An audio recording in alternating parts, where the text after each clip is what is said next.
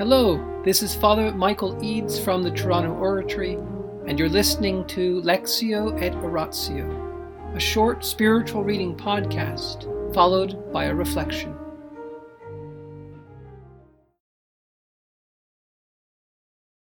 Mother Teresa, Come Be My Light, the Private Writings of the Saint of Calcutta. Chapter 10, continued. Unwanted, unloved, unclaimed.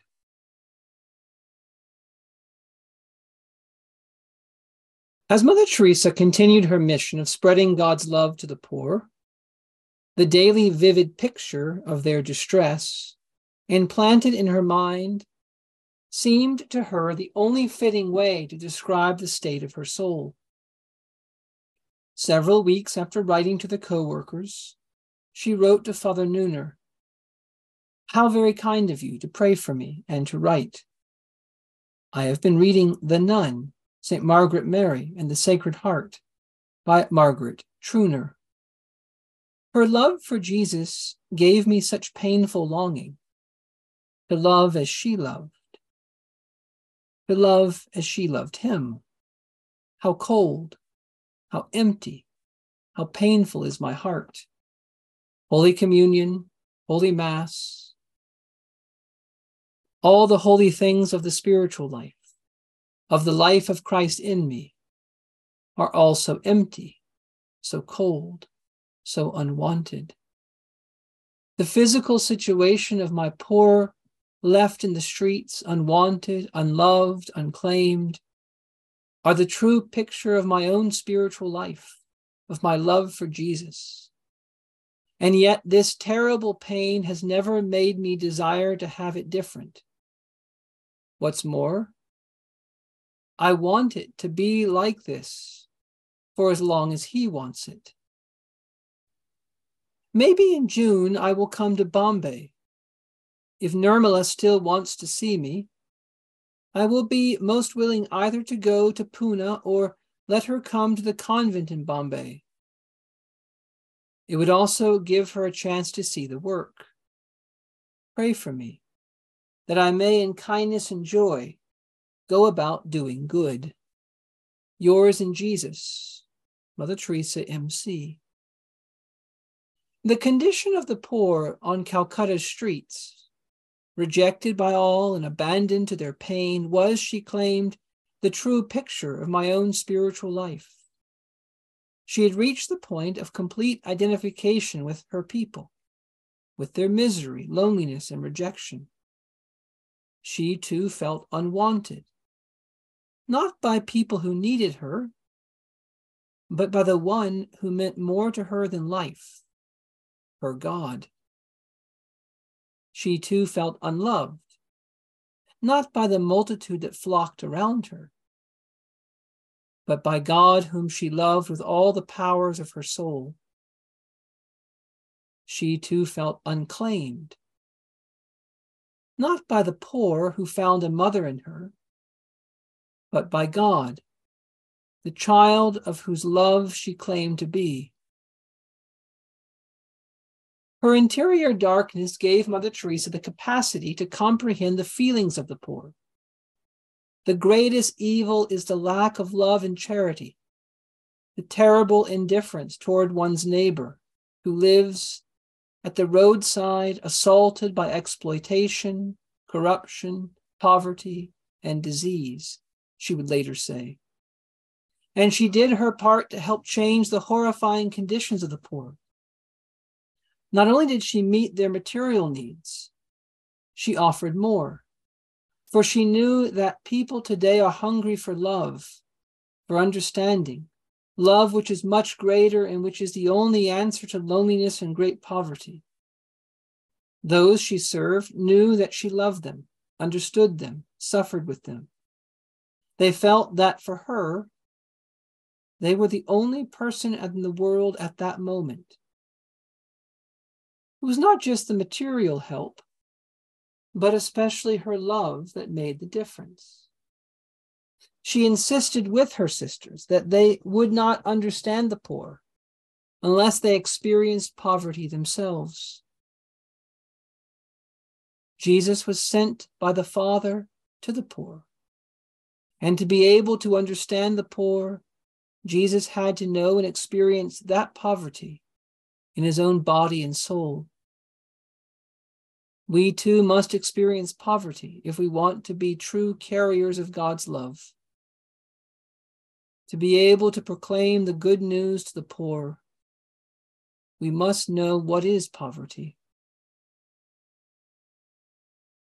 Without her interior darkness, without knowing such a longing for love and the pain of being unloved, and without this radical identification with the poor, Mother Teresa would not have won over their trust and their hearts to the extent she did. Mother Teresa's suffering was at the deepest possible level, that of her relationship with God.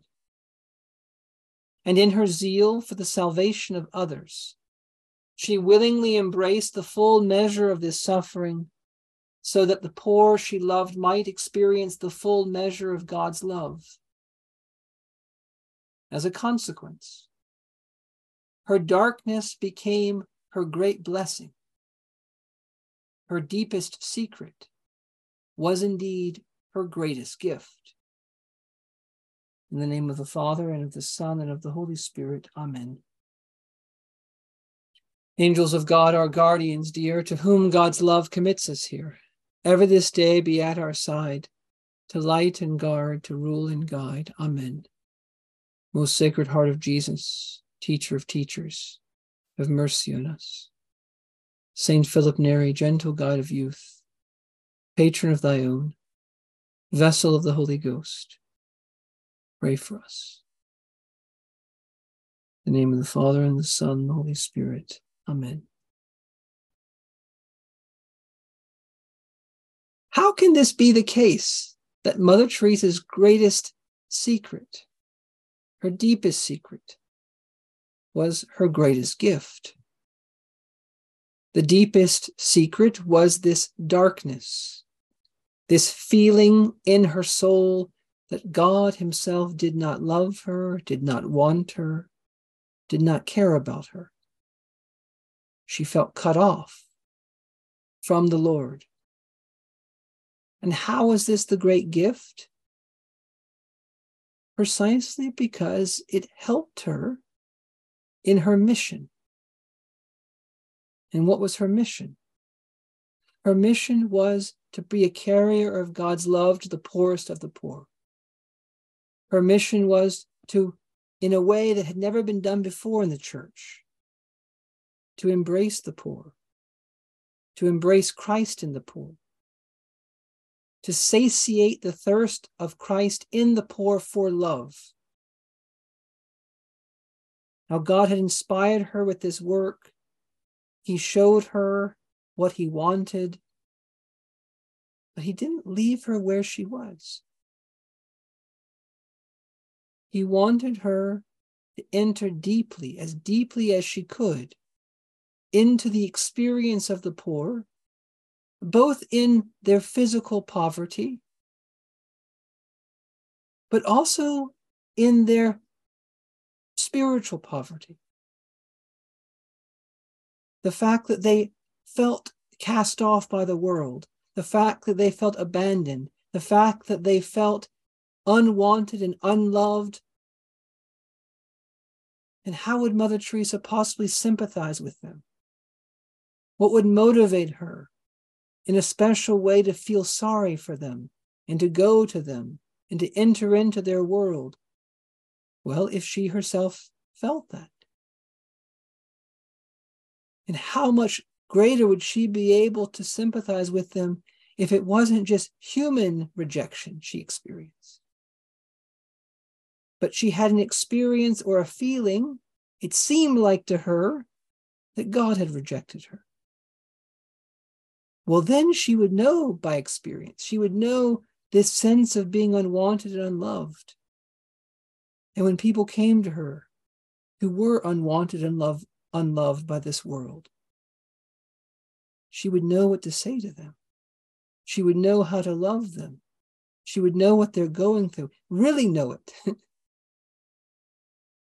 And who then does this remind us of? Well, Jesus. We do not have a great high priest, St. Paul says. We do not have a great high priest who cannot sympathize with us in our weakness, but who has been tried in every way as we are. God became man. God himself lived a human and historical life. God the Son, in his human nature, experienced our condition. And he sympathizes with us. He loves us. We can't say to God now, oh, you don't know what it's like. He does. Poor, betrayed, tried, rejected, joyful, welcomed, then rejected. All of the human things that we go through, he went through. And that's the kind of thing the poor saw in Mother Teresa. And that's the kind of thing that they picked up in her. They couldn't say to her, oh, you don't know what it's like. She did know what it's like. And so we ask Mother tonight to help us to embrace our own crosses, our own darkness, our own disappointments, for they may be part of some great plan that's far beyond us. In the name of the Father, and the Son, and the Holy Spirit, amen.